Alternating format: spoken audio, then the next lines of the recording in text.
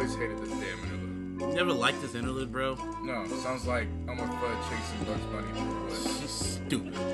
Anyway, this is the iLLogical Sense Podcast, episode 5. The whole gang is back. Cinco, what up, man? JC Nut.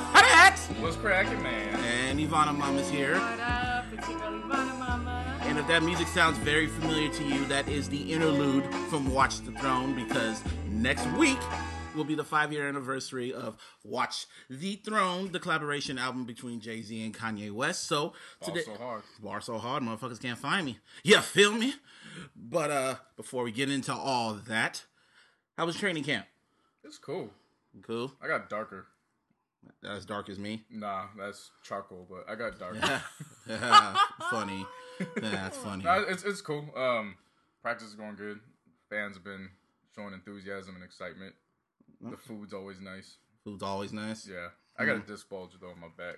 How the hell that happened? I don't know. It's like pressure over time, and it was like I had pain all down my left side one day, and I went to go see the trainers, and they were able to pop my pelvis back in place. And then I found a Groupon for a chiropractor for $39, and you get 3 treatments. Uh-huh. Yeah. And they went through and they did the x-rays, and they were like, hey, you got a disc bulge. Did you have one before? And I was like, yeah. They're like, oh, well, you don't seem to be functioning too bad, so it may not be as bad as 2014, but we're going to get x-rays, we're going to compare. And then they compared it, and they're like, yeah, it's not as bad. You can still pretty much maneuver and all that, but we're going to get it straightened out for you. So I was like, all right.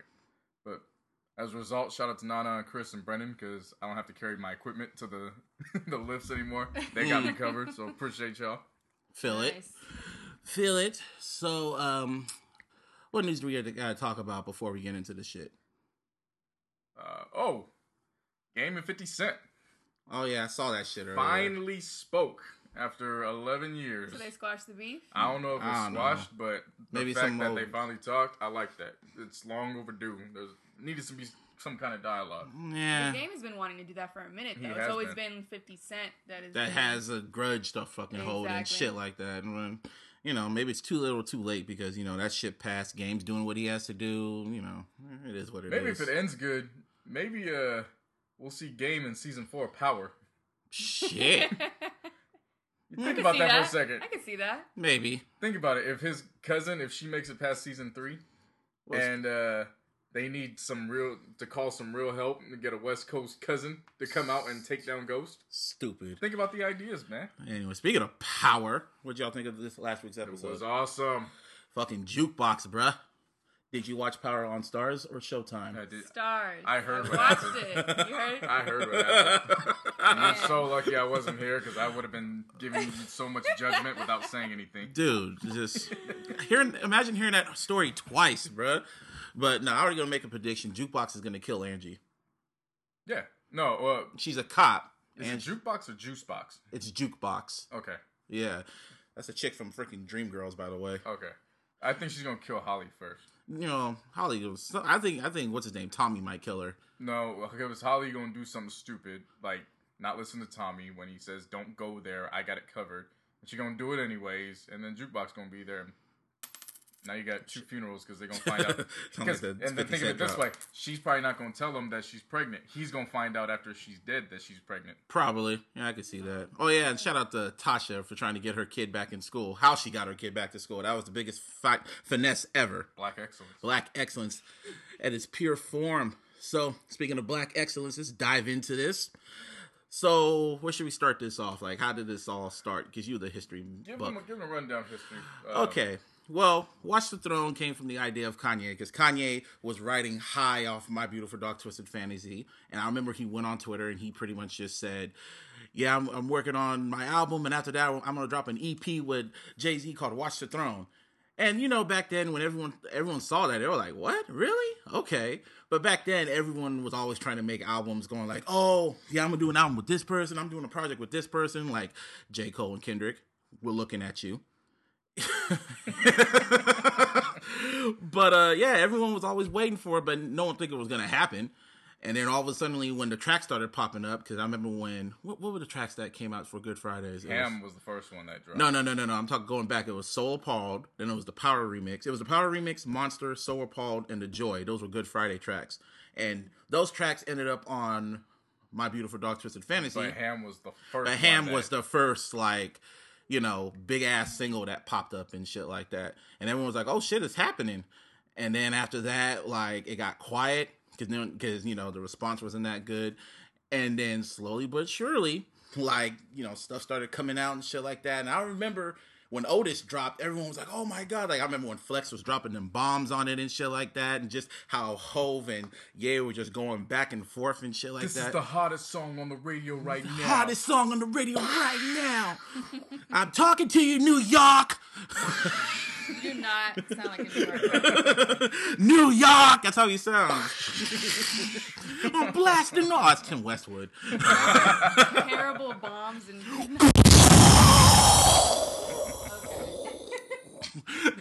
Yeah, but that flex by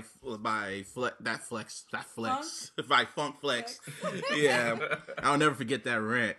But back to Watch the Throne, I'll just remember when the album was building up, it was just so much anticipation because this was before like Snapchat, Instagram, Twitter was just popping off. So they were just keeping it very under wraps. I just remember like they had like the little album listening sessions and that was on lockdown. And even like the Planetarian Planetarian listening session with like a bunch of tastemakers and Kanye and Hove, that was on lockdown. Like everything was on lockdown because the album did not leak at all. Maybe like the snippets came out, but online everybody was losing their damn minds. And then the album came and everyone lost their damn minds. It was like the first time on social media where it was just one big project and the whole world came together just to listen to it. And it was a moment, even like the tour. I remember I actually bought, now when the tickets went on sale, I not only bought the album, I bought the tickets with the same shit. And, you know, it was a moment in time that will never be forgotten. So, you know, that's Watch It Done. It's been 5 years and we're still talking about it. Cause I remember people saying, oh, it's not a classic. It's just overrated. You know, it's just little hipster niggas and shit. But I can listen to that album right now because I came up with this idea. I was like re-listening to it. I'm going, damn, this shit still fucking knocks. Even to this day, it still knocks all the way through except for like one track. But Frank Ocean on it. Yeah, Frank Ocean. Shit. Well, should we talk about Frank Ocean? Or we should just wait. Dive into this first. Oh, okay, then. Yeah. Okay, so what's your memories of it, JC? When it first dropped, I didn't necessarily, for people who think that it's overrated, you said hipster talk. Looking back on it, I still don't know if I would consider it a classic, just because there are some really down points in between as the album goes. Yeah, we gotta do this track by track breakdown so we can really discuss it. But as for I agree with what you said. I can still run it through top to bottom and still be pretty pleased with it. Mm-hmm. It's a great project. Because it was like the first time two like rap titans, Jay-Z, who's like the biggest rapper out there right now, and Kanye West, he just established himself as one of the greatest, so they finally just... Yeah, because there's been collaborative albums in the past before. I mean, the biggest one up to that point was when Method Man and Redman came together. But commercially, they weren't... Nobody saw them as, you know, and you can't doubt Eminem and Royce though with Bad Meets Evil too. Yeah, but nobody saw. You know Eminem's track record. Nobody was looking at Royce that same way as a solo artist. Same way, yeah, true. So, and it was similar with Method Man, Redman. Everybody recognized them as, you know, pioneers that influenced the '90s era, and it was more so just about cool. Like when this album came together, there was some standards that needed to be met as far as people were concerned. It wasn't just two guys coming together to make a record. It was guys coming together. Okay, now we gotta see some numbers for this because for real, you know, you're talking about Jay-Z who, you know, had pretty much was, you know, aside from Eminem, was running hip hop from '96 all the way to 2003, 2004. For a Black Album or whatever. Yeah, before he retired. Yeah, and then you had Kanye who pretty much took the baton and then ran with it from the time he quote unquote retired. And so then Kanye never retired. No, when Jay-Z retired. Oh, okay. Yeah, true. So from that aspect, yeah, this is something that was monumental, like you said. It was a moment. Yeah. In hip hop history. It didn't matter how you felt about them individually. Mm-hmm. You had to recognize this was something big, and in my opinion, they delivered. Of course. Mm-hmm. Yeah. I thought it was really big. It's like little brother and big brother come together and make a great album, and I was really excited for the show. I was working at KMEL at the time I was interning, and we're usually not able to watch the shows. We have to take pictures of people and do all this stuff and put up signs and everything. But I remember that concert in particular, we got everything done and we were able to enjoy the show. And that was great. They had the whole dope setup with the two cube things, and they were both on it, and it was just an experience. I'll never forget how that show started when you saw the complete difference of Jay-Z and Kanye. Like, I remember when the show started, you saw one pillar on one side. You saw Jay-Z just calmly walk up there, just because they were already deep into the show. They only had like a few stops left.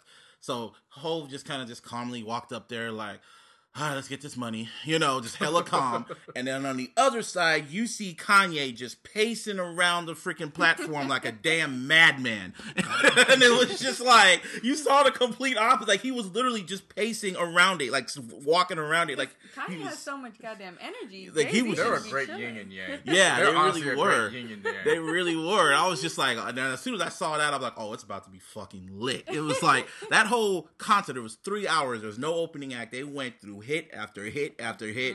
And it got to the point where I forgot each other was there. Like, I see Hov up there. I'm like, yeah. Then Kanye will come in like, oh, yeah, that nigga's here. Then I'll be so engaged in Kanye. I'm like, oh, yeah, I forgot Hov was here. And then they'll both be on stage. I'm like, oh, shit. Like, the album, it's amazing to me. It's still amazing to this day. I went out and actually, I bought the tickets, bought the digital copy because it came with the tickets. And then I went out and actually bought the actual physical copy. Like, I have the physical copy right in my hands. It right now. Yeah. I told this is why I like buying physicals. It was like the way Kanye just constructed it. It actually feels like a gold, chest or some shit. Everything about the piece of art. That's what it was. I still have the digital copy. So. Well, you need to buy the physical, dog. Well, I don't know if it's out there no more, but I can look at it all through. Yeah, it's not the same. You can't have it in your hands, bruh. Which means nobody can take it away from me. Speaking of that, didn't Kanye just do a interview talking about that? What? Like the digital. I mean the. I saw that Kanye had an interview. You didn't? I saw it. I just didn't listen to it because I know he wasn't talking about anything. I mean, I do like. What was he talking about? If we can briefly. Oh my god, no! I don't want to get into that. Okay. I didn't listen to it. So should we just dive into the album? I guess. Yeah. Well, the first track number one, was No Church in the Wild. No Church in the Wild, featuring Frank Ocean, riding high off Nostalgia Ultra and shit like that. So, what's your thoughts on that track? To me, that is still a classic record. Yeah, the beat sounds like you can just play that anywhere. As soon as it starts off, your attention's already bought in. Yeah, I don't care. Like I mentioned earlier, I don't care if you hated them as solo acts and hated this idea. Mm-hmm. The first downbeat. Yeah. Your attention, you can't look away anymore. Like, you have to look. And then Frank comes in. I was so amazed that with this caliber, they let Frank be the first voice. Yeah, they won't hear it. But yeah, like, of course, like, just how you heard that track, just like, oh, okay. And so you're expecting one to rap, and then all of a sudden... Human beings in the mouth. And you're like, oh. Okay. Oh. Okay. And they actually hear what Frank's saying, and then you're like, wait, okay. Now, and I remember this dude he didn't even drop his first album yet. He just came off a mixtape. Yeah. Nostalgia Ultra, which is still a classic, by the way. Frank Ocean is returning, but we're going to talk about that later. But, that's the hook and everything was just dope, especially how they both came. It was like an interesting way to open up the album, because you thought it was going to be some, but it just kind of you gotta ease your way in. You gotta put the tip in. You gotta just ease it all the way in. You expected it to be something like Ham. Yeah. You expected No Church in the Wild to be something reflective of Ham, but then you get it, and then you start realizing, nah, this fits perfectly for what they're trying to do. Like, yeah, it's perfect. Yeah, but that was a really great opening. And then we go. And then for me, it went. And down then after that, like I said, I hate that damn interlude. It's cartoonish. No, then it goes. I didn't like the interlude. And then it led into Liftoff. And Beyonce. And that was supposed to be. I remember originally that was supposed to be the first. It was supposed to be the first single. It was rumored, and Bruno Mars was on it. I mean, he's still credited on it. If you still look at it, he's credited on it. And it was like, when I heard it, I was like, this song is okay. It was just okay. Yeah. And it was just like, can you imagine they would have had that as the first single though? Because Kanye, oh, that was Hov. It's not as bad as I thought it was 5 years ago, but it's like a good studio record you can listen to. They clearly did that for Mrs. Carter. Yeah, it was more of her track. Jay-Z just wanted to put Beyonce on. But if Bruno Mars was going to be on it, I don't know how that was going to sound. Yeah. You know, let's skip that. And then after that, it goes into the one that shut down 2011. No, that's because they played the fuck out of it. Because I remember when I first heard it, I was like, they performed this 15 times in a row at one point. Yeah, in L.A. and then in Paris, and in San Jose they only did it 3 times, probably because they had a curfew for San Jose. But yeah, I remember that. Yeah, this record put Hit Boy on the map. Oh yeah, oh yeah, it did. Like, Hit Boy was already having some records along the way. Mm-hmm. This one really put him on the map. Oh yeah, it did. Like the song, and then you can hear it any time, and you can still lose your damn mind. It's just like I mean, but it doesn't work. Like Hope's verse works, like his verse works when he performs it by himself. But when Kanye does his, it doesn't work. Because I remember when during the Yeezus, he did his version of Niggas in Paris, but he only did his part, and it doesn't sound right. But if Hov does his, it just suits it no matter what. You know what I mean? Because I remember when he did Legends of Summer, everyone was losing their mind. I'm like, and everyone still did it, and then it just ended after the first verse, and I'm like, okay, you're satisfied. You know, but yeah, even when he did it in Paris during the On the Run tour, it was that part was amazing because everyone was losing their damn minds. But the only thing that sucked is Kanye wasn't there. Like, if Kanye came out, that whole shit would have just imploded. But yeah, sometimes I kind of wish that tour was like a stadium tour instead of an arena tour. Can you imagine if that would have been if they did that and then it was kind of like a best of both worlds thing where it was like Jay's biggest guests were Beyonce, and maybe it was kind of like a mini rock reunion, and then Kanye's guests were the good roster, and then it just led up to them performing. Wow! Like if they made that like an all-day event type thing, like made it like the Throne Festival? like a 5-hour event. Wow. Man. And they only did it. I mean, they probably picked maybe 3 select cities to do that in. You know how monumental that would have been? That would have been amazing. I just remember the second half of that of Niggas in Paris, how that little boom, boom, and you are now watching the throne. And that's, in my opinion, I found Niggas in Paris the appropriate intro for the album. Mm-hmm. You know, because then it just puts you in like, okay, and then it goes right into Otis. Mm-hmm. I like how it's Otis featuring Otis Redding. Otis Wedding. Rest in peace, Otis Redding. I mean, shit, on Jesus, he put I Am a God featuring God. Yeah. So I remember when he put that, I deleted that. Yeah, you out your black ass mind thinking I'm going to walk around on my phone saying Kanye West featuring God. I am a God. You want God to strike me down? But anyway. I love the video for this. Oh yeah, awesome. Jay-Z looks so much younger too. He was happy. He just probably found out. He probably found out Beyonce was gonna have a kid that day. It was just that. And it's like Ivana said. It's just you watch this video, and if you knew nothing about them, you could just look and say, chemistry. Yeah, they're like little brother and big brother. Like. My big brother took me out to go chop up a Maybach today. Chop up a Maybach and drive around like a damn Batmobile. Like, they were just driving with some females in the back. Hella fun. Hella fun. Just fireworks and Jay-Z going, ha! Looking at the... Like, and they're driving around having fun. And, I mean, and even they're rapping. Like, they're, like, shoving each other like 99 Hot Boys. Yeah. And, grabbing each other and holding each other, hugging each other and all this stuff. Like, it's awesome. That whole album was just, that whole video was just black excellence. I'm like, these niggas are just so successful. And they didn't have to do much. Nothing. No. Oh, yeah, what's his name was in that video? Azizi Ansari was in that video, too. Hella random. Oh, he wasn't? Niggas in Paris and Otis were really so simple in terms of what they did, and it turned out to be the 2 biggest records. Especially when you perform it, especially when the concert when they play Try a Little Tenderness with the American flag, and then they just come out and flames come out and shit. Yeah. Like, man, that Otis was the shit. And I remember when Flex kept rewinding it over and over again, I was just like, especially with the Otis scream in the end when he goes, ah! Yeah. And that one line when they quote, is it Brothers? What is the movie? Oh, that was on Niggas in Paris. Oh, that's in Niggas in Paris. Okay, never mind. During the champagne. And then it goes right into Gotta Have It. I love this song. No, my only issue with this song is it's 2 minutes and 20 seconds. It was exactly how it needed. And I was surprised. I needed more. I was surprised Neptunes produced that. That was like one of Pharrell's like best beats. I did not expect him to produce that. I was like, and it wasn't just Pharrell. It was the Neptunes. Yep. So I was like, that's probably like the last beat they did together, kind of, huh?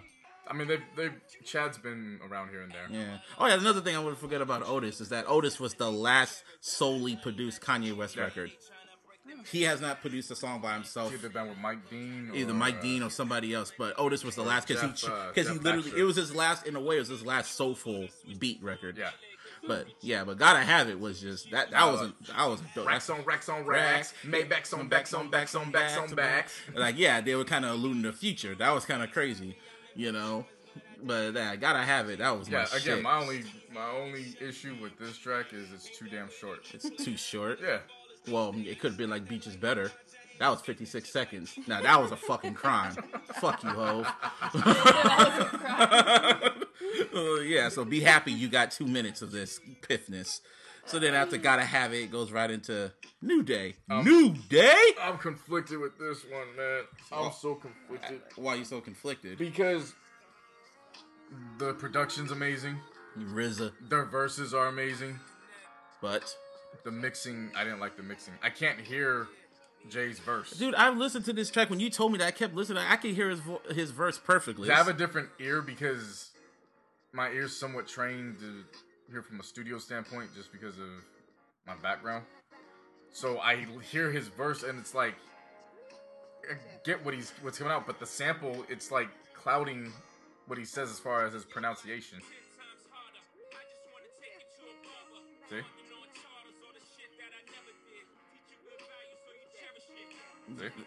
See? Interrupts him. I can't get that sample out of my head when he's rapping. Yeah, but the whole song itself is kind of... It's amazing. Oh, it's amazing, but it's kind of interesting because they both did the songs talking about their unborn sons, but then it turns out they both get daughters first. Well, Kanye's happy he got his kid, so he could go like, ha ha! This song kind of relates to me now, not you, you know. But plus, you know, Hove's Saint is Baby Ye. I'm worried about him, you know, and Hove, you know, he's big pimping, so, you know, he can't even sing that song no more. Like, I remember when Nas said, like, the biggest players and pimps in the world, they end up and have precious little girls, and Hove did big pimping, and he has a little girl, so, womp, womp. Why you make it sound like it's a bad thing? I don't know why I said that. Well, I don't know, but anyway, New Day is called New Day. Well, you know, Nori and Blue could form one of the dopest rap groups. This was my favorite one. That's my bitch. I love this song. And Q-Tip did that shit, right? Q-Tip produced it, and Jeff Basker. Yeah, that's Q-Tip shit. So, but yeah, I remember when it first leaked. I was like, this is a dope song. Yep. I love this song. Yeah, especially how Justin Vernon on there. Oh yeah, do you know what he's saying? No, but at first, the first time I heard it, I thought it was Charlie Wilson. Probably was. Let's see if I can hear it. I think I got it right here, actually. Oh yeah, I got it. Oh shit, I got the lyrics on here. It goes, swim till till morning. I'm yearning. He says, I'm yearning. Yeah, that's why I thought it was Charlie And he Wilson. says, could I get a little dab of your potion? Oh, that's what he says. Slow motion. Okay. That's why I thought it was. It probably was Charlie Wilson. He just wasn't credited. Yeah. I also like Hove's like other verse where he talks about like all the black princesses of the all the black females that we need to look at and shit. Back to my Beyonces, you know. But yeah, that's my bitch. That's my shit. And then Welcome to the Jungle featuring Swizz Beatz. What do you think of this record? Nah. What do you think of the record? Y'all didn't like. I just like Hove's verse because you know he was just spitting his ass off. That's one thing people don't really talk about on the record is Kanye kind of took a back seat. He just kind of focused on the production and he just let Hove just rap his ass off throughout the whole album. Kanye stole the first half of the album. To me. In what way? Rapping. Yeah. Really? Yeah. You felt he had the better verse on Niggas in Paris? I feel like Otis. But they went back and forth though. Well, it didn't matter if they were going back and forth. I just feel like what he brought to the table was it outweighed Jay just a little bit. Even on New Day? Yeah. Shit, they changed it. Sorry. What the fuck? They changed Instagram. I was going to talk about it. What do you know? She's on thing. social media again. They changed the whole shit.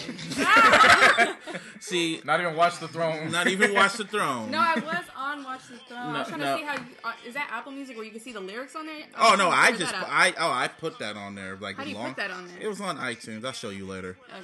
And you can I have Genius too. Yeah. But but Welcome to the Jungle. That just It wasn't memorable to me. Yeah, It was memorable to me. And I've always respected Swiss as a producer. A lot of his production, it just goes through one ear and not the other with me. It's not to say he's a bad producer, because he's far from a bad producer. He's a phenomenal producer. It's just a lot of stuff he makes, it for whatever reason, it doesn't connect with me. I just like what Hov was spitting, how he was kind of rapping from a different perspective, like being depressed, and how he was kind of taking little instances from other like artists, like from Michael to Eminem's "Lose Yourself." He's like, I'm stuck in the moment, I'm still looking in the mirror, and I was just like, oh, lose yourself, and he said, see, look at this. My only opponent. Like, I don't know, I just like what Hov was spitting. He was spitting his ass off on that. But that's just me. But anyway, welcome to the jungle. That's dope. Now, who gonna stop me? I was surprised at how much I like this song. That song, the first half I was whatever, but that second half though, the way Jay-Z still managed to stay on beat or keep his flow while Kanye was just like smashing the freaking, like, hold up, I just want to hear it. And then he's just like, and it was just like he was just pushing buttons. Like Kanye was just like smashing the buttons, like rap nigga. And Hope like, what are you doing, Ye? Like, okay, backshot. What are you doing? What are you doing? What are you doing? Hey yo, Ye, stop that foolishness, Ye. Stop that foolishness, Ye. You know, but I just loved how. Cause I remember I ran that shit back hella times. That was the first time I ever like ran a whole verse all the way back to say he really stayed in beat, like on some EDM shit. I was like, he's a talented motherfucker. You know, but who gonna stop me? That's my shit. That was my shit. And then after that, it goes into Murder to Excellence. The people scream murder. Yeah, that was who produced that? It was Swizz Beats, and then it was who was D1, C1? No, S1, Symbolic. S1, Symbolic One. Yeah, that was kind of pretty. That whole track was pretty dope, especially the second half with Excellence. Mm-hmm. That like murder. Kid Cudi's pen game is nice. It shines through this song because he's what he wrote for Ye for this verse. Mm-hmm. What does it say? Is it shit on there? Mm-hmm. Oh, that makes sense. Like I feel like Kid Cudi, as an artist, it's hit or miss. Whenever it comes to the actual composing of a song, whether he's on it or not, he always shines. Oh yeah. Where is he now? He's going crazy. He's doing his own thing, but I mean, he's still good affiliated. Like he's. It's pretty much how he has a love-hate relationship with Ye, pretty much. Yeah, it's pretty much like you leave home and start your own life, but you still got to go back for Sunday night dinner. Right. Same exact thing. What's up to Will? Shout out to O. Like I just love how like that whole song. I always listen to the second half because it's like hella showcases what Black excellence is. Like it kind of certified. The album could have just ended right here. Well, actually, it could have ended after Made in America. With Frank Ocean. Again. So Frank Ocean came back, and I was like, oh, he's back. He's back again. He got 2 features on that album, though, you know. It was funny because you go from No Church in the Wild, and it just sounds like they just dropped him off. And they went and drove by, and then as they're coming back, it's like, oh, yeah, you're still, like, come on, get back in the car. Oh, I'm just kind of working. I'm working on Channel Orange. Oh, get back to that. Get in the car. Let's go. Okay. Sound like hyper. Tyler in the background going, where the fuck are you going, dog? No, what'd you think of Made in America? I loved it. You loved the track? Well, okay. We'll get into this a little later when we talk about Frank. I absolutely love everything that Frank Ocean brings as an artist. Oh, yeah. So, kind of brought, life to it. Yeah. What'd you think of it? Good. Really good record. Good, okay. Yeah, that was Made in America. I like the track. I thought it was going to be something more in depth. He's like, yeah, we like it. Yeah. But Why I Love You, that was like a great... That's kind of like a song when you have a fallout with a friend, and it's almost just like, you motherfucker, fucking phone.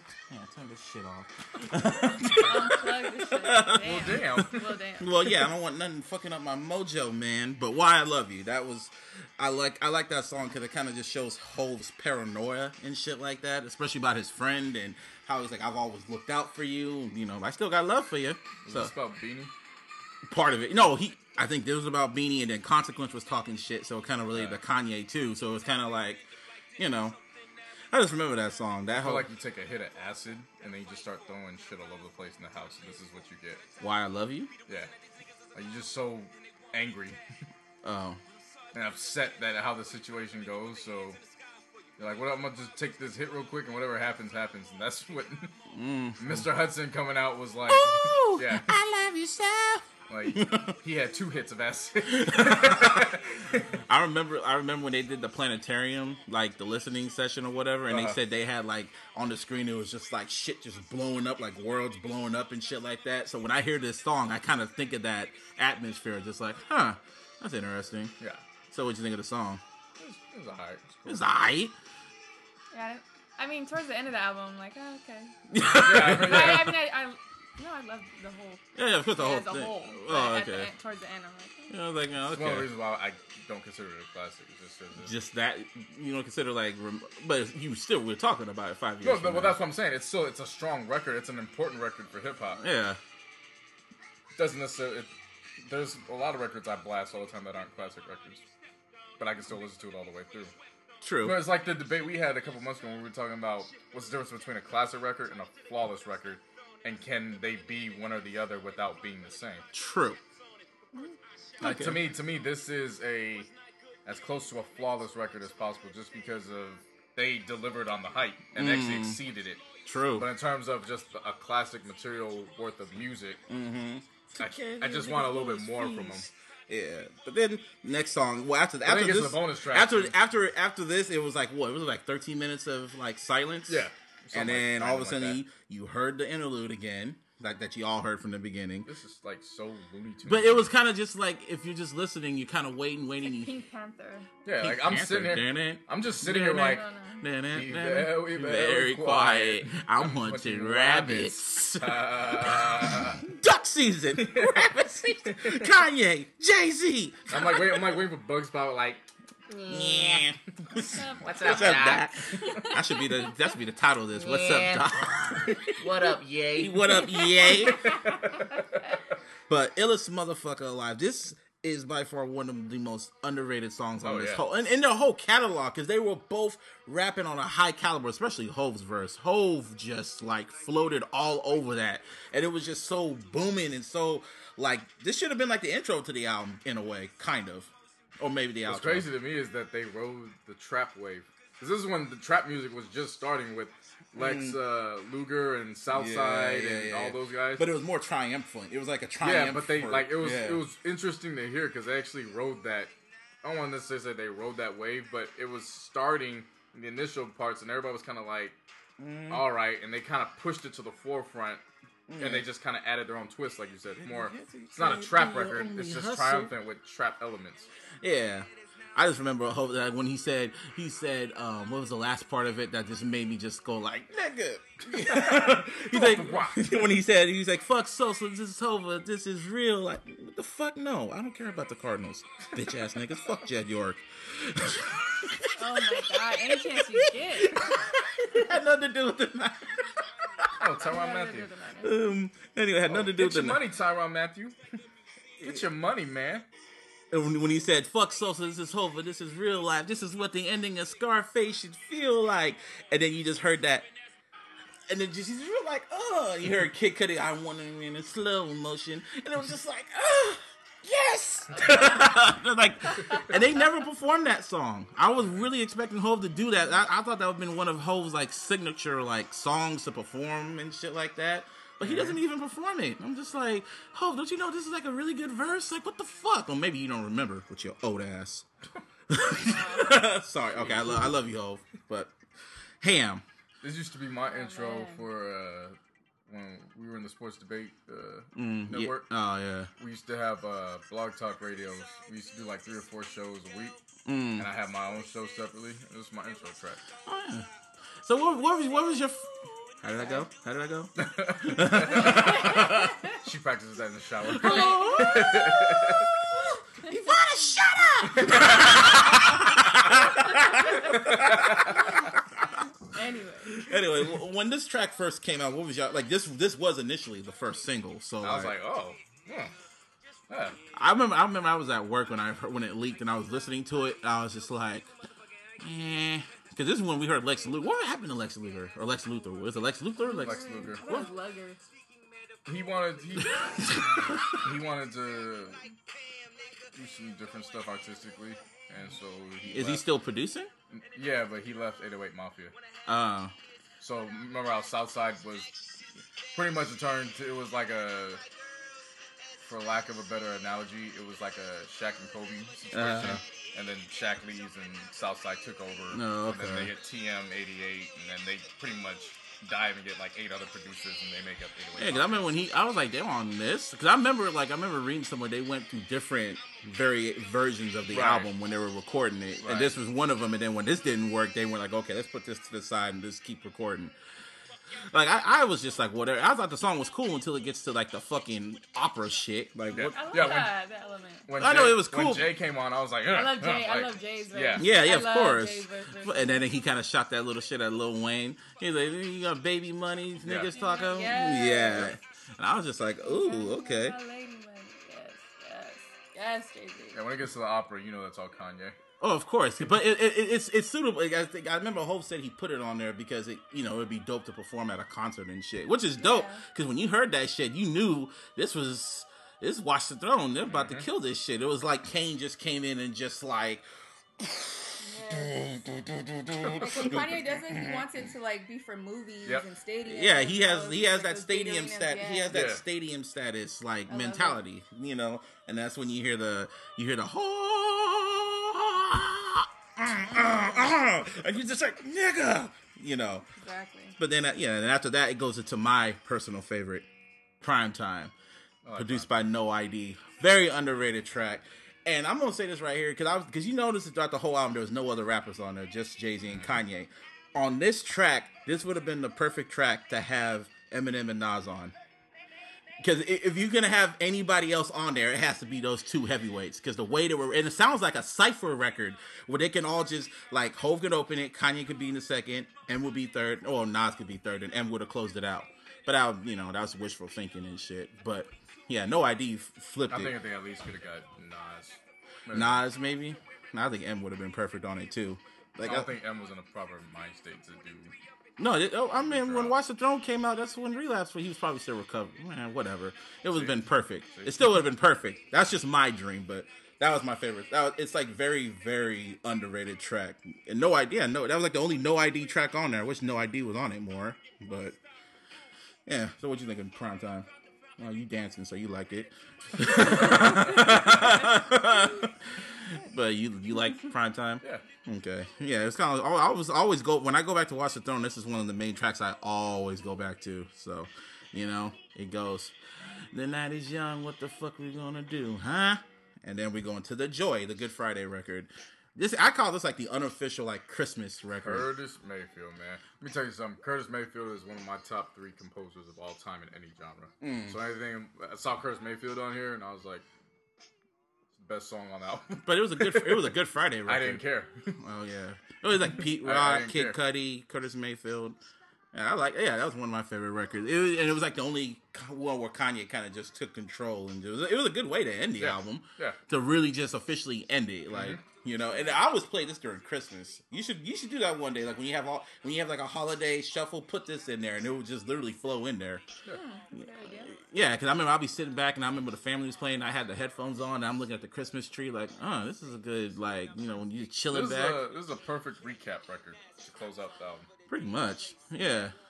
But like it's like going back in the time, like before all the madness started. Like, obviously, this is 2010, 2011. Yeah. So this is like going back to like 2001, 2002. Yeah. When Kanye's still just trying to get his name out or whatever, and Jay's still riding the wave with them sample tracks, and they start forming that bond. It's like a blueprint from Blueprint. Yeah. But other than that, and after that, it just ends, and then you're just like, okay, that was an experience to remember, So now the legacy of it. Now there's all these rumblings that they're going to do a Watch the Throne 2. Do you think there should be a Watch the Throne 2? Do you want to see a Watch the Throne 2? I would like to. Yeah.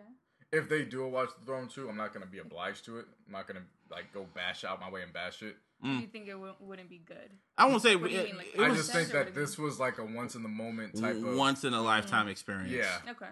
It was to kind of replicate it would be because what chasing that. because it was, you got to remember the hype that shit brought to it. It was just so much hype, and now we got social media. Now everybody has all eyes on social media right now, and just like they can't hide shit because people be Snapchatting, people be tweeting, and they can't. I don't think they can replicate that moment. It came out at a perfect time. It was perfect. Exactly, it was a perfect timing, and I don't want it to happen. Everyone else wants it because they're just in the hype, but personally, I don't want Watch the Throne 2. They should just leave it as it is, and just leave it alone. Now, there's other people that try to replicate it, and we're going to bring them up. We going into that right now? Oh, well, yeah, there's like Watch the Throne 2, and then we might as well just go into what Kanye's doing right now, and he's trying to do, he wants to do a collab album with Aubrey. We're recording this on Tuesday, the 2nd of August, so last night was was the final night of OVO Fest.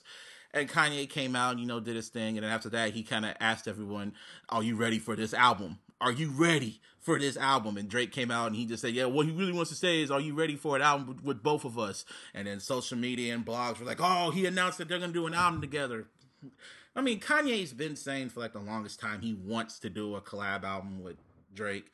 He wants to call it Wolves, and he just wants it to happen. And I don't know how to feel because Kanye doesn't need it. I mean, if anything, I would rather have a Drake album entirely executive produced by Kanye and 40, and have Kanye produce it like how he did B or something, and he'll probably inspire him. I mean, if Joe Budden can inspire Drake, maybe Kanye could, because Kanye has a tendency to bring the best out of any artist. Even if you're trash, he will find some good aspect of you and just bring the best out of you. I mean, that's what he did with Young Thug on Highlights. But if this is what it takes to make him keep rap that Drake and Gucci Mane project from dropping, then I'm all for this.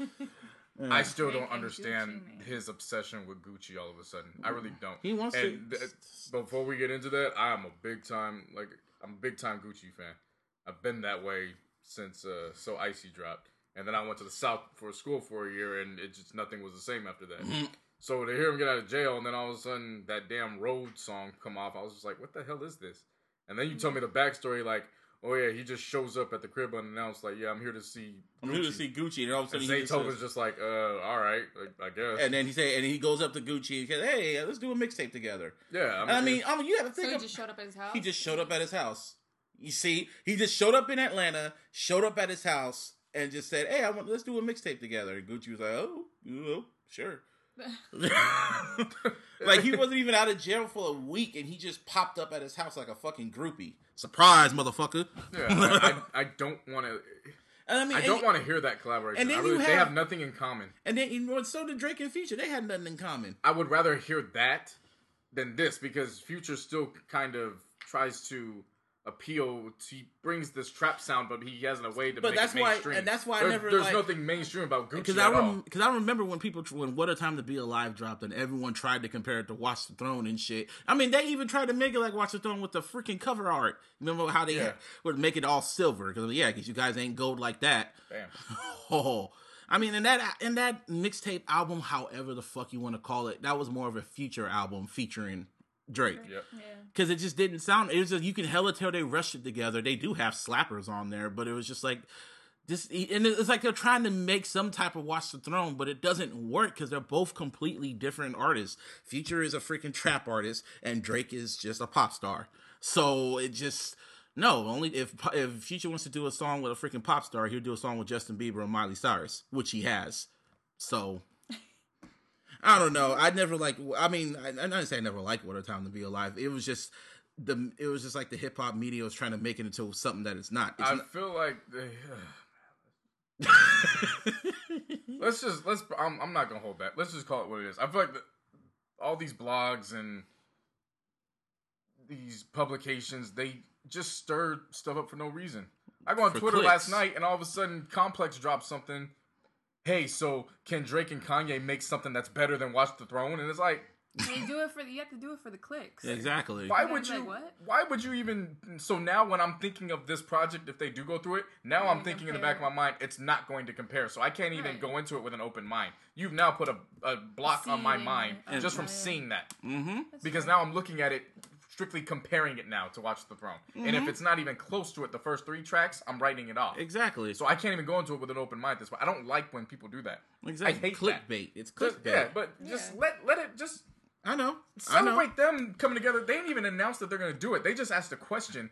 How would you feel if we did it? And then the media just ran with it. Yeah, Kanye knew what he was doing. He probably just wants Drake to finally do it, which is also why he probably went on Twitter and said that, yeah, this whole Tidal Apple Music stuff is garbage, man. We should just all come together. Just like back in February, he was saying he was never, ever, ever gonna put his music. Can't trust his word. Yeah, he was getting my Taylor Swift on. He was I'm never, ever, ever, ever gonna put my music on Apple Music. I'm gonna put everything Tidal. And what happened a month later? He puts it all on Apple Music. Relentless, and then now he just wants it all to come together because Drake is on Apple, he's on Tidal. He's the first artist I've known that's turned his album into live software. So of course, like it comes with updates.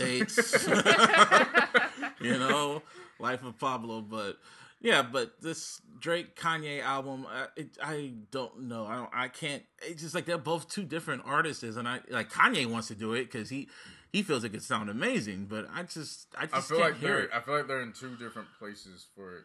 I mean, I'm not saying it's not gonna work. I'm just saying when you went into Watch the Throne, you knew what Ye you were was doing. coming off of My Beautiful Dark Twisted Fantasy, which is arguably a classic. Which is arguably, if you have to pick one album out of his discography, that's probably the one that many will flock to. That's the one. And then you have Hov, who was coming off of Blueprint 3, which you have mixed reviews about it, but he still provided some good music about that. So you already knew what you were going to get with that. So you're basically going into this thinking about how Views and TLOP kind of... Right. Because Views was just... Because you didn't like it, but... Well, I didn't say I didn't like it. It was just... I like it. I just didn't like it as a collection of songs. Body of work. Right. I didn't like it as the collection of work. And Life of the Pablo... individual songs, I like a good amount of. And Life of Pablo is a mismatched madness of classicness. Yeah. Well, for me, I've said this before. I don't get upset when people think it's a classic. I'll be willing to hear that argument because I've had to wrestle with it myself because it does... I listened to it again when I was filming practice the other day, and I was like, wow, yeah, this is... I can still run this all the way through, and I still have a very good feeling about it. But it's just, lyrically, he zones in and out so much. You don't know if he's going to do that for this album. Like, he comes with it on Real Friends, and then, St. Pablo, but then... He'll reel back. On another track, he's just, like, rambling. Yeah. He's not saying anything. Yeah. He's just talking. So then it's like, well... I enjoy it. I don't know what I don't know what they're necessarily gonna bring to the table. Because Kanye's he's on that when I feel like it, I could give you some good music. Like look at Yeezus, he gives us all types of just craziness, and then he gives us Bound too. But see, I'd rather him do that by himself. Like I'd rather I'll rap when I want to rap, not when I want to rap when I want to rap, and I'm gonna do it with another person. Because now you're bringing, regardless how you feel about Drake, now you're bringing him into the mix, and that's either going de-tier or heighten. And another reason why I think it'll be good. Another reason why I don't want, how I'm kind of hesitant, I don't want Drake versus Kanye is because of the Drake's fans. Because they're going to be like, oh, Kanye's washed, his album didn't sell that well, so he's going to get Drake and he's going to make him relevant again and da-da-da-da-da. Now, talk about your little rant last night. What happened on Facebook last night, which when you lost your damn mind. I guess there's a misunderstanding. No, he's just fucking idiot. I'll give him the benefit of the doubt. No, he's a fucking idiot. What happened? I'll give him the benefit of the doubt because I've had music conversations with him. He's a fucking idiot, bro. But he's admitted that he is a Drake stan. So there's teetering going along the lines. And basically what was said was he posted a screenshot of them announcing that they were going to do the album or whatever. And his I guess he was aiming more at Drake haters. Where it was like, I wonder how you guys are going to try to spin this now. And somebody went on and commented, and he was just like, it might be good for him, seeing as how Kanye paved the way for him and opened that lane. And his response was, I don't see how anybody could see that Kanye paved the way for Drake. He sounds nothing like that. So Far Gone sounds nothing like 808s. And then all hell broke loose after that. Like, I read it, and I lost it, and I was like, what are you talking about? Yeah. It's in words. He said that they took the album, him and 40 took the album, and they used it as the blueprint. That's what they did. And then it kept going on from there to the point where everybody started chiming in themselves. Including me. I called him a stupid motherfucker. Yeah, he jumped in. You know how Busby gets. Yeah. So, yeah. Y'all know me. Like I said, I give him the benefit of the doubt because I've had conversations with him, but it's skewed because he has admitted that.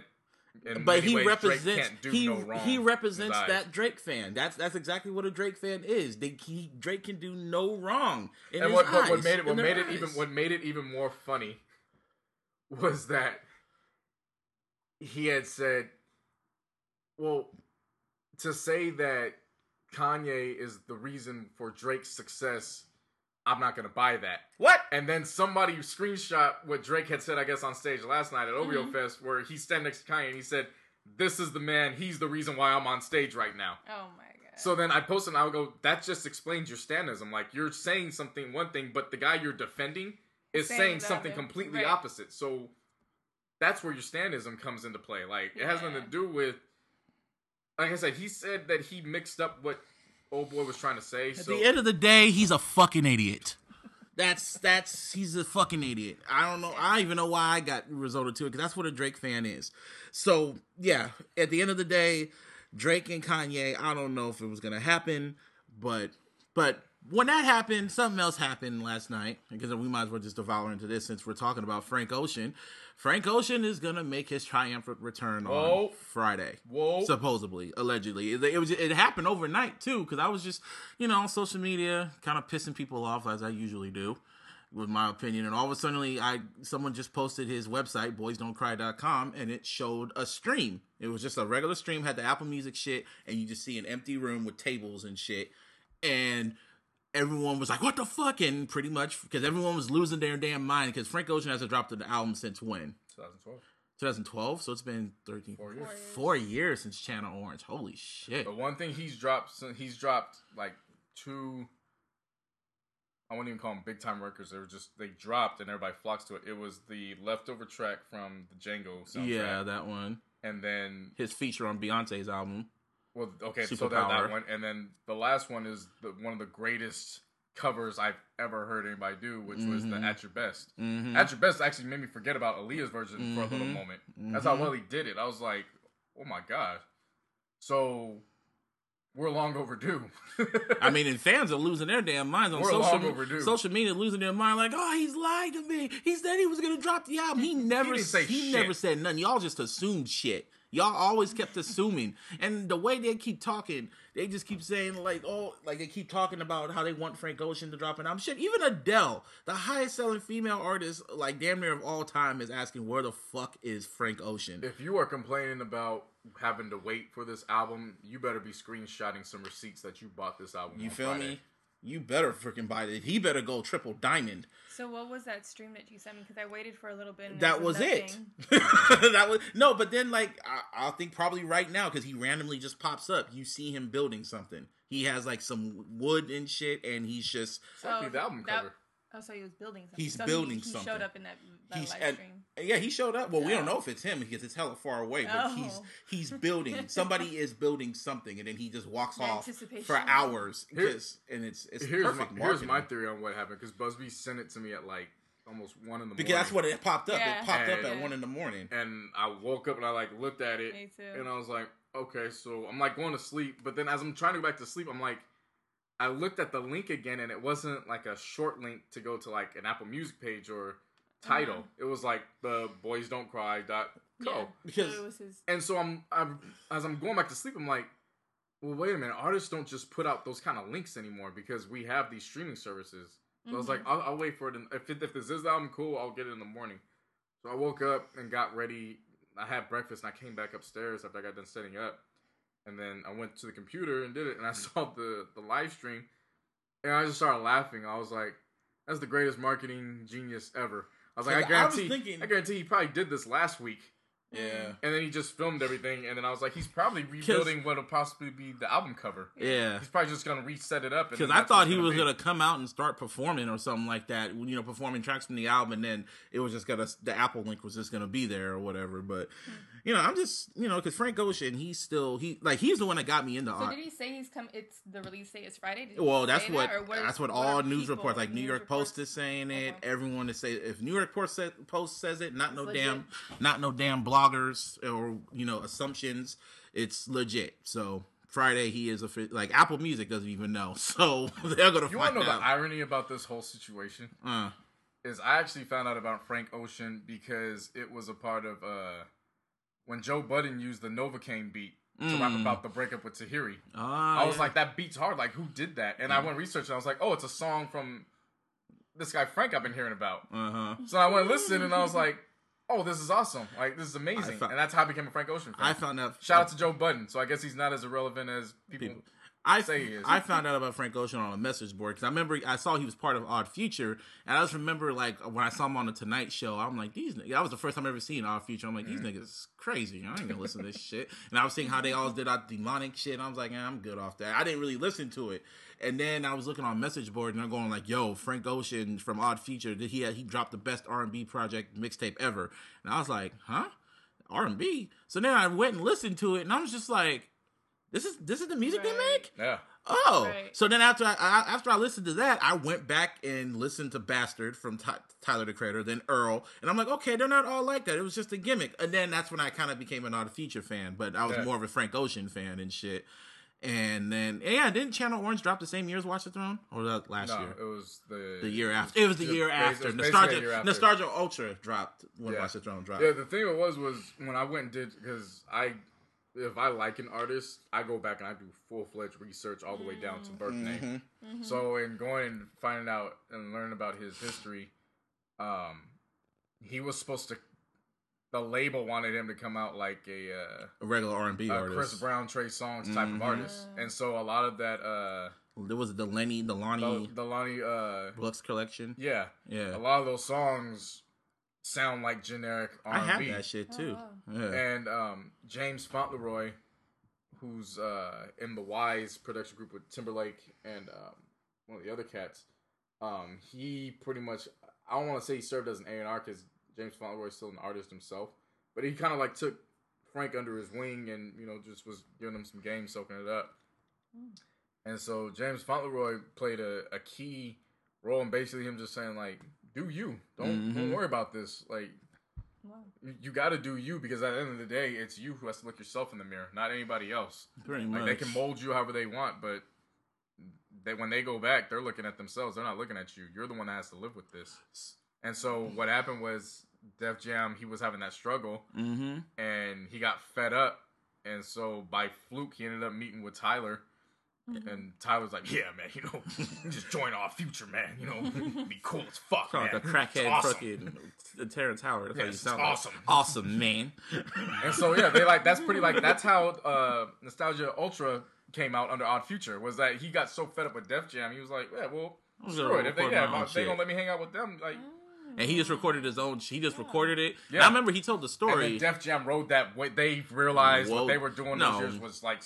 When Jay-Z and Beyonce heard that album, that mixtape, and they said like Beyonce said we were just driving in Brooklyn, and I just heard it, and me and my husband listened to it. So after that, we called him up, got him in the studio, and got him on Watch the Throne, and that's when Def Jam realized like.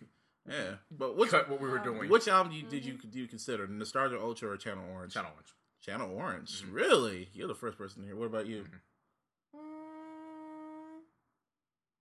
Channel Orange. You did a poll, right? Yeah, I did a poll on Twitter. 50-50. It was 50-50. I only had it up for an hour because I would forget about it for 24 hours. It was right now. It was literally tied 50-50. So I'm kind of in between there because I love both of them. I remember when Channel Orange dropped, because I think what drove it more is people were saying, "Oh, he's gay." And or he's bi. Okay, man. Let me clear this up right now. Ah, shit. Because one of my favorite R&B singers, Luther Vandross. Let me explain this right now. You liking an artist, whatever their sexuality is, has no reflection on you as a person and what your sexuality is. If anything, when it was revealed that Luther was gay, it made me appreciate him as an artist even more, because I looked at it and you do realize throughout his whole career, he never referred to his lover as woman, she, or anything like that. Yet he's responsible for all these kids being born, most likely me.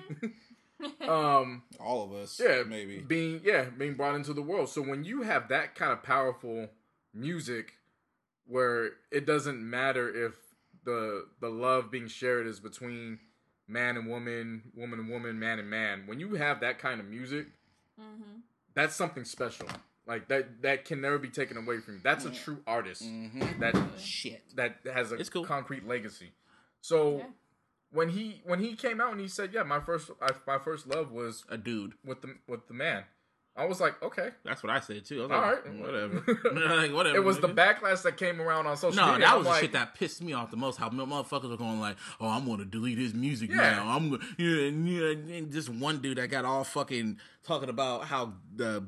What's it called? How the gay propagandists try to fuck up the black male or some bullshit like that. He looked like a fruitcake his damn self. They turned into Riley Freeman, pretty much. And then those same fans are Young Thug fans. Funny how that shit goes. Yeah, but so when he said that, I commended him. There's a lot of artists that will hide that to sell some records. So clearly, I know that I was right and trusting my gut that you are an artist that is about his craft. You don't care about sales.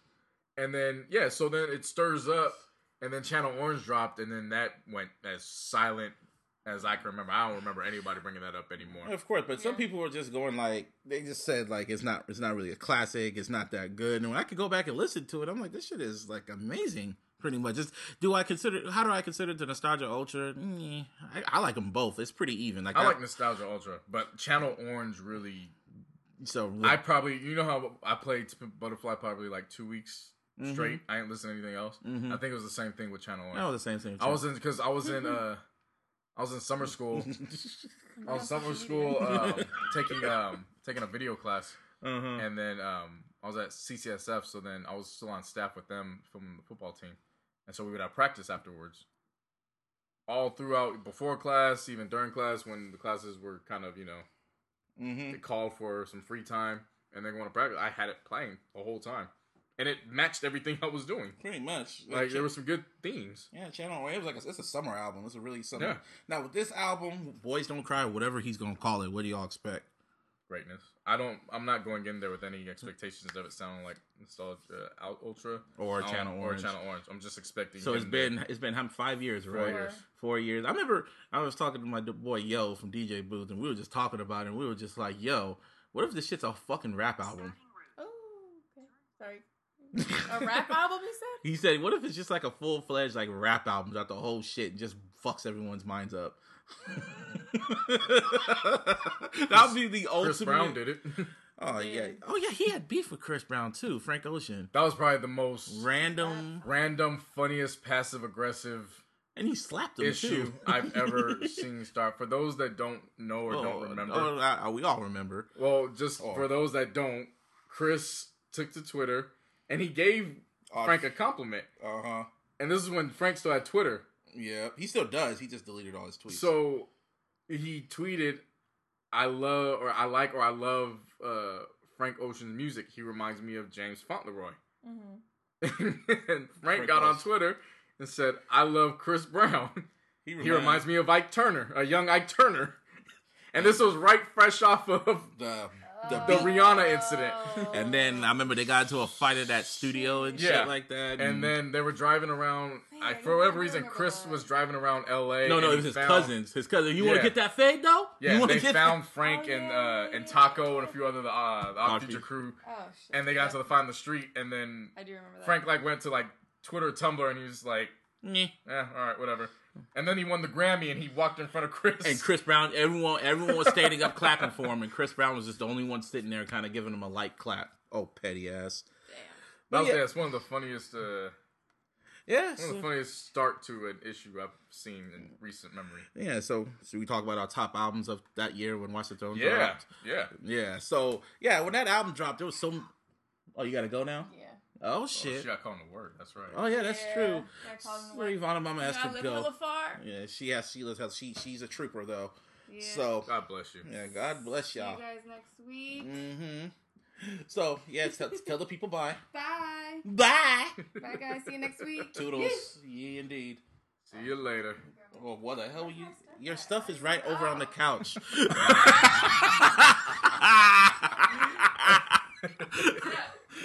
Fuck yeah. See, if you went on social media, this would never happen. Yeah, see? This is going on live, people. This is going on hella live. So me and JC can just talk all shit now. All right, bye, guys. All right. Catch you later. Mm-hmm. If I don't see you next week, I'll see you the week after. Why? What are you doing next week? Because I don't know if we have practice on Tuesday. Oh, So okay. I don't know if I'm coming down. Yeah, it's live, people. Toodles. You getting the real. You're going to hear the door slam, too. You're going to hear the door slam, too. Motherfucker, you going to get out my house? Get out of my house! Nigga. Shout out to Yvonne. Okay. She's a real trooper driving all the way from damn Hercules. Hercules from San Jose. Now it's just the niggas now. Okay, now we're almost done though. But so top albums of 2011. Yeah. So I'm gonna do mine first. Yeah, go ahead. So in 2000, oh shit, never mind. All right. You can do yours first. All right. Oh, here you go. Nope. Shut up. Go ahead. Yeah, 2011. What were the albums that stayed on my rotation? It was the Bad Meets Evil EP with Eminem and Royce, because as an M fan, that was the album that I wanted from them. For like, it was an EP, but it was the album I wanted more than anything from them. Okay. So it was that. Then are we talking albums or are we talking hip hop? You could just give me 10 of your favorite projects. 21, Adele. Okay. 21 dropped. You know, that showed triple, quadruple, platinum status. And it was the same year where the trilogy dropped with The Weeknd. When House of Because Nostalgia Ultra, because Frank Ocean and Weeknd came out like pretty much the same time and shit like that.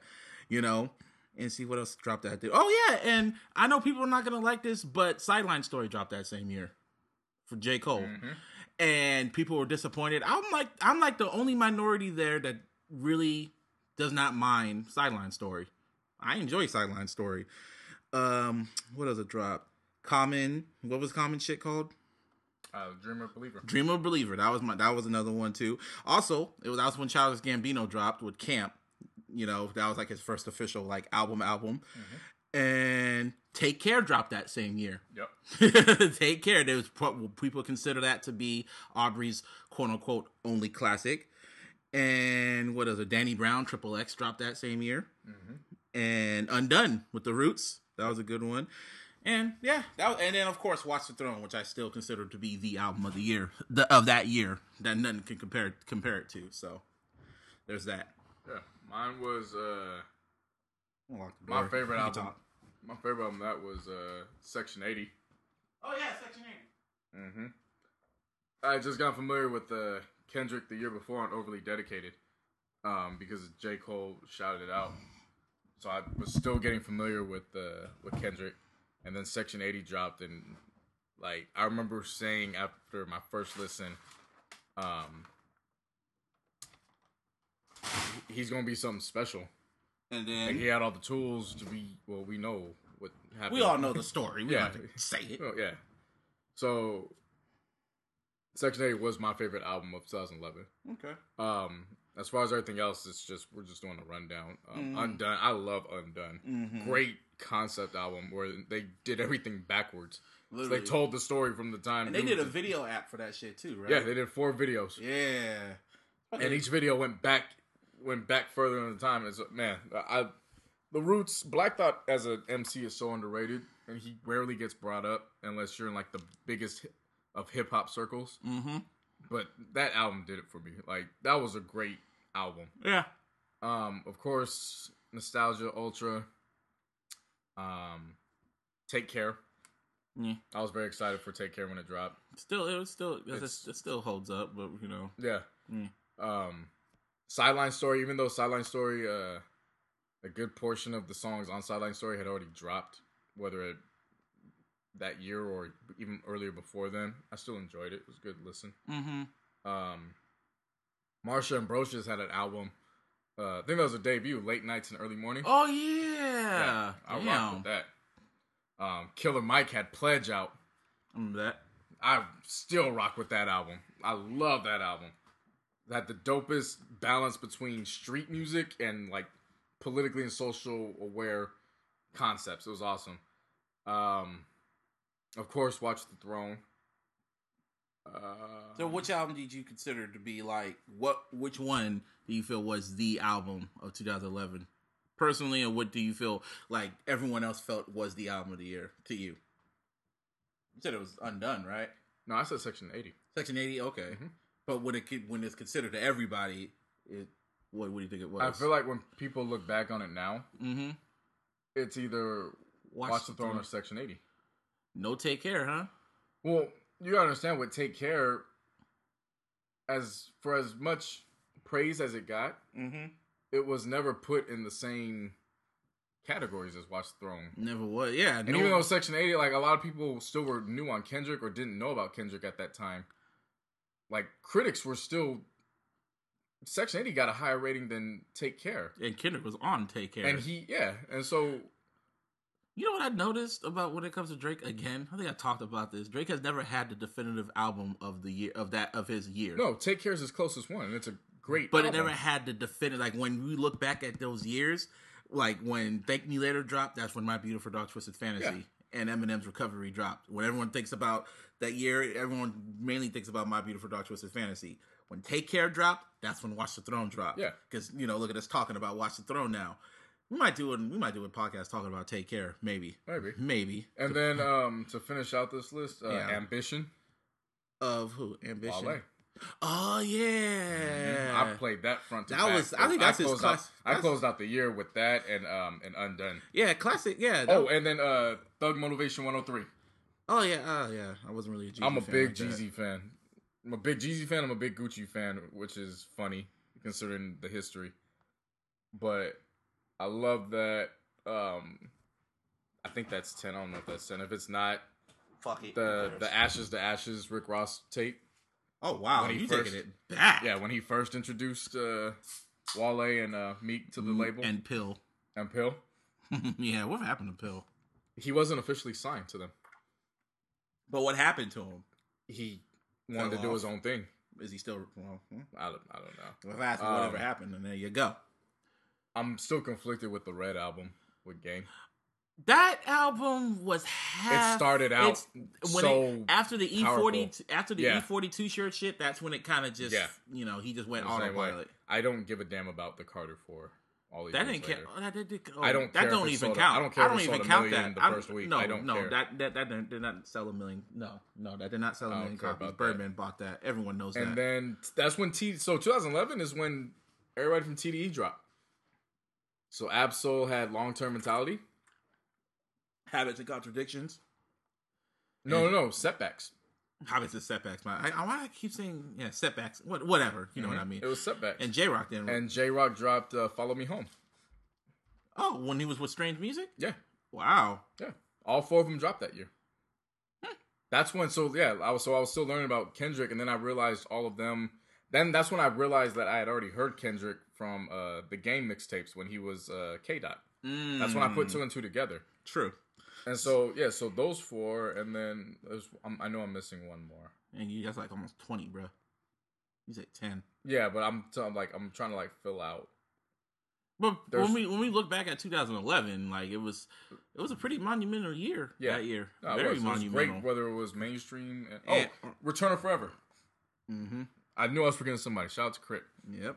So on that aspect, we're opening up a new segment of the iLLogical Sense podcast, and we got 2 segments. It's gonna be Stupid Motherfucker of the Week. Yeah. And since you know who this stupid motherfucker is this week, I'll let you take control. Yeah. So was it yesterday or it was a few days ago? Tuesday, right? So Sunday. Mm-hmm. I woke up and getting out of bed. I'm checking all my messages, and Brandon's in his bed next to mine. His roommate, by the way. Yeah, because we're at camp. So Brandon's in his bed next to mine. And he's going through and he chuckles. And he looks at me and he goes, "Shut up, don't say anything."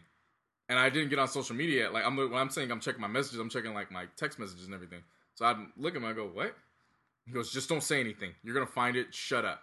And I was like, "What?" So then I went through. I thought it was something else that had to do with us. Mm-hmm. So I was like, wait a minute. So I went and I checked it. I couldn't find anything. And so then when he said it again, yeah, just leave us alone. That's when I realized he wasn't talking about us as the team. He was talking about the Warriors. So I was like, oh. So then I went and I searched Warriors on Twitter and I couldn't find anything.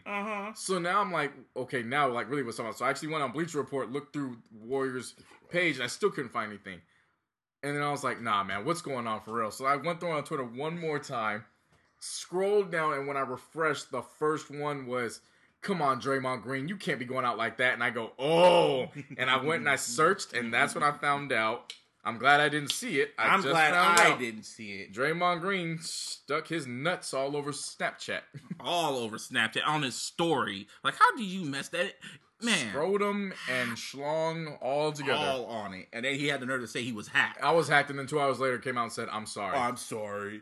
Like, who the hell would hack you? Who the hell? You tell me one of your teammates would go up to you and take a picture of your...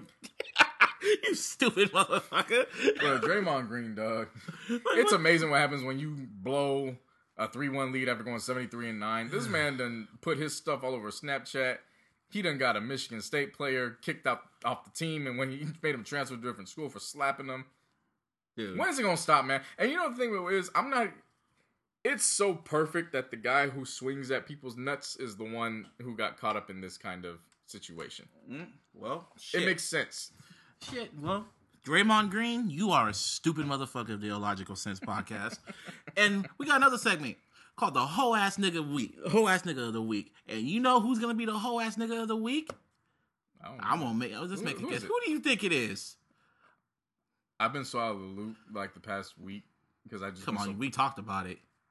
You don't even know who it is. Oh, come on, we all know. I forgot what happened. Yeah, that's right. Yeah, it's gonna be Aubrey Drake Graham. Yeah. Use a hoe ass nigga. No matter how many records you sold, how many times you won the Billboard chart, you are a hoe ass nigga. I don't understand this. Don't you ever in your life, what made you even think in your life that you had to send another man a DM on Instagram? Like, really? Really? I don't get it. I don't understand that concept. Joe Budden was sending you bars, and what did you send him? A DM.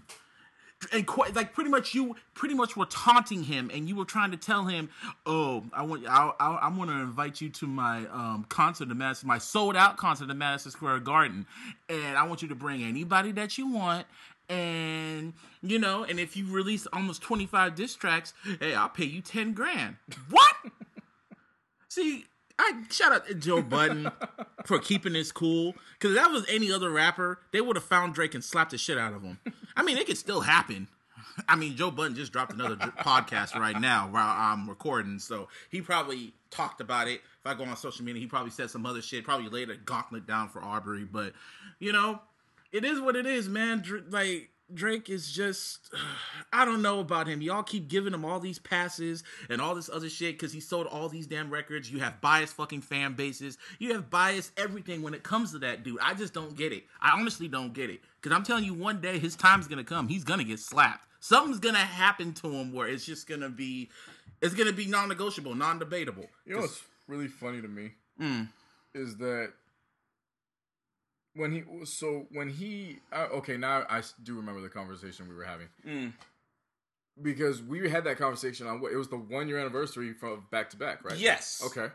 Yeah. What I find so funny about the fan base is that when Back to Back dropped and he was rapping and he was dissing Meek for taking too long to rap, taking 4 days, for being involved with a woman whose net worth is probably a lot more than his, and he's bragging about stuff he doesn't do. We're in a full calendar year later, and Drake stans have pretty much allowed being Meek Mill to be cool. As long as it fits Drake. Yes. Like, as long as Drake can do what Meek Mill did, it's cool. Okay. And then people keep coming up with all these excuses. And I actually have proof here in the actual back-to-back lyrics. I mean, I'm going to say irony. Every time you say a line, I'm going to say irony. I'm not the type of nigga that'll type to niggas. Irony. And shout out to all my boss bitches, wife and niggas. Irony, because he brought Rihanna out at fucking OVO Fest. Make sure you hit him with the prenup, then tell that man to ease up. Irony. I did another one and another one. And you still ain't did shit about the other one. Irony. I mean, we could go. I can't listen to Back to Back the same way. I don't even know how he can I don't know how he could perform that. I mean, at the end of the day, Drake, as of this week, You are a whole ass nigga. And that will be this week's episode of the iLLogical Sense podcast. Speaking for Ivana Mama, this is Busby. JC. And we'll see you black asses next week. I'm calling everyone black. Peace. Later.